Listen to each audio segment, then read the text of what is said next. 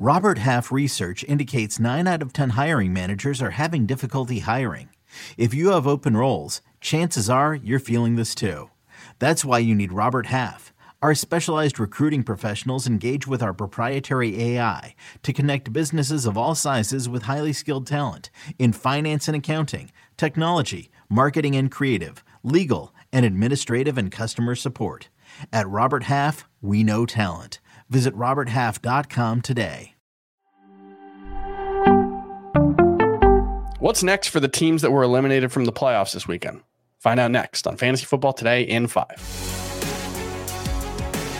Should you ever set foot outside of the hotel, you will be shot. Don't miss the new Showtime limited series based on the international bestseller. For the last 4 years, I've been a prisoner. Why are they keeping you here? Starring Emmy Award winner Ewan McGregor. This is the brave new world that you dreamt of. Be very careful. You are still a prisoner here. Everything in this new world comes at cost. This is still my country. A Gentleman in Moscow, now streaming on Paramount Plus, only with the Paramount Plus with Showtime plan.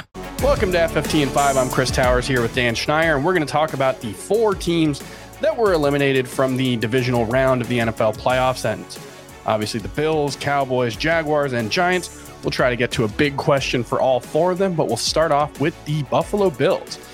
And, you know, this was the second best scoring offense in the NFL. This is an elite offense, but there were times this season where they struggled moving the ball. And I think that was pretty clear against the Bengals.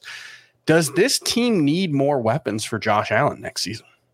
They do need more weapons for Josh Allen this season, and I think it's important to see how they go about it. I don't think they should be in the Bijan Robinson first round sweepstakes at running back. I think Cook can be that weapon, but what they really need most to me is vertical speed at the wide receiver position outside of Stephon Diggs. I don't like Gabe Davis's tape. I think he doesn't create a lot of separation. He has some big splash plays here and there, but they need someone reliable to threaten down the field outside of just Stephon Diggs.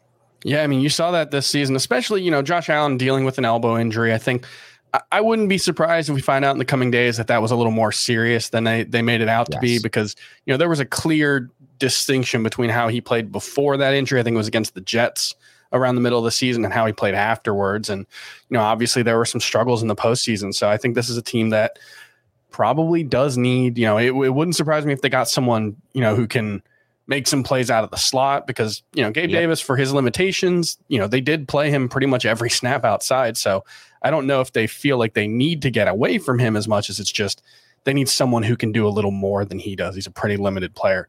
Here's a big question for the Cowboys. Thing on that. One more quick thing on that I just want to throw in there. For a while now, we've kind of been saying like, oh, it's okay. The Bills don't really have that good of an offensive line like last year and the year before. They're kind of getting around it. This year, I thought it was more evident than ever. That offensive line is really holding them back at times. So I think that's another thing they need to look into upgrading. That's fair. That's a good point. All right, what happens with Tony Pollard? He suffered a fractured left fibula on Sunday. Tough timing for a guy heading into his first paycheck as a free agent, unrestricted free agent this offseason. Do you think the Cowboys are going to re-sign him? Does he still get a starting gig somewhere? I think this is actually going to play into the Cowboys' ability to re-sign him. And I think ultimately, because he has to take time to rehab, because it's going to impact his free agent value, he will re-sign ultimately with the Cowboys. So he'll have a very similar situation to what we had this year. But I think it will even start to lean, as long as he can come back healthy, they said 3-month recovery, toward a more Pollard over Zeke type of look moving forward, which we kind of started to see anyway toward the stretch run. Yeah, I mean, he got 1,000 rushing yards, right around the 1,007 on 193 carries, I believe it was. He had about 380 receiving yards as well.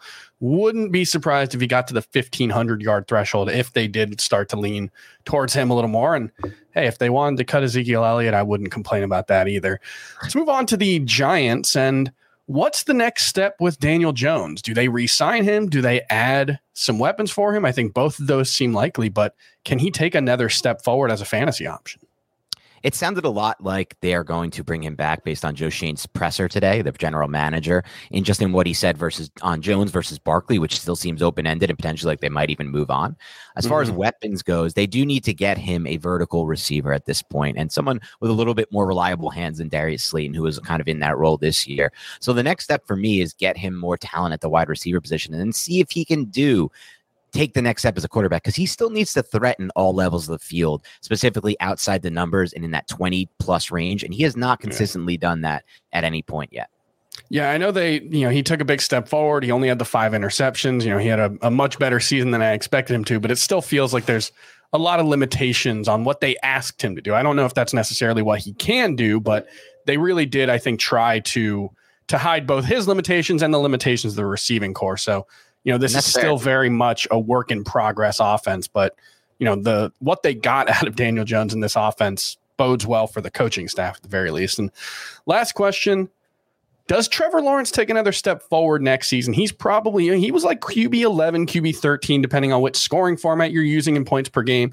He really had like 5 great games, or at least a great 5-game stretch. And then, we saw ups and downs in the first round of the playoffs, mostly downs against the Chiefs on Saturday. Does he take another step forward, and is he going to be worth the price you pay for him in 2023? For me, the answers are yes and yes. I'm a huge Trevor Lawrence fan because I think back to the film that I evaluated this year for the Beyond the Box Score podcast, and there were examples in every tape I watched of, he lines up a perfect deep ball to Zay Jones and it just goes right through his hands, 54 yards on the field. Well, that's going to be Calvin Ridley next year. Calvin Ridley doesn't drop those passes, and he gets open a lot more often than Zay Jones, who's not a bad player, but he's not Calvin Ridley. I also expect them to upgrade that offensive line. It's been needing upgrades for a while. And lastly, Doug Peterson is a coach who I trust. So year 2 in his system, I think, is only a good thing for Lawrence. So I'm going to be heavy on Lawrence in my drafts next year, and I hope that pays off. Yeah, we saw, in the mock drafts that we've done so far, he's gone between QB 8 and QB 10 in the 2 mock drafts we've done so far. I think that's probably the right price for him. I don't want to push him ahead of Lamar Jackson and probably not even Justin Fields. I think it's going to be really interesting to see, the price between him and Kyler Murray, depending on the reports we get in the offseason. But, I could see Trevor Lawrence being QB 8 is probably where I'll rank him for next season. Probably wouldn't move him that much higher, especially because we do expect Justin Fields to have better weapons of his own in Chicago. So just that rushing and to make the jump higher, and I think to make the jump higher, Chris, he has to show more of what he showed at Clemson, a willingness to run. That's been something I thought was going to be in his fantasy profile in the pros that hasn't been there, and I know he's capable of it. Yeah, he certainly has the athleticism for it. It reminds me a little bit of Andrew Luck, where we did see a couple of seasons of Andrew Luck where he, was a 500 rushing yards guy. I think Trevor Lawrence has that ability. It's whether the Jaguars are willing to let him do it and whether he's willing to do it. Right. All right. That's going to do it for FFT and 5. We're going to be back tomorrow to talk about some dynasty risers and fallers towards the end of the season. We'll see you next time.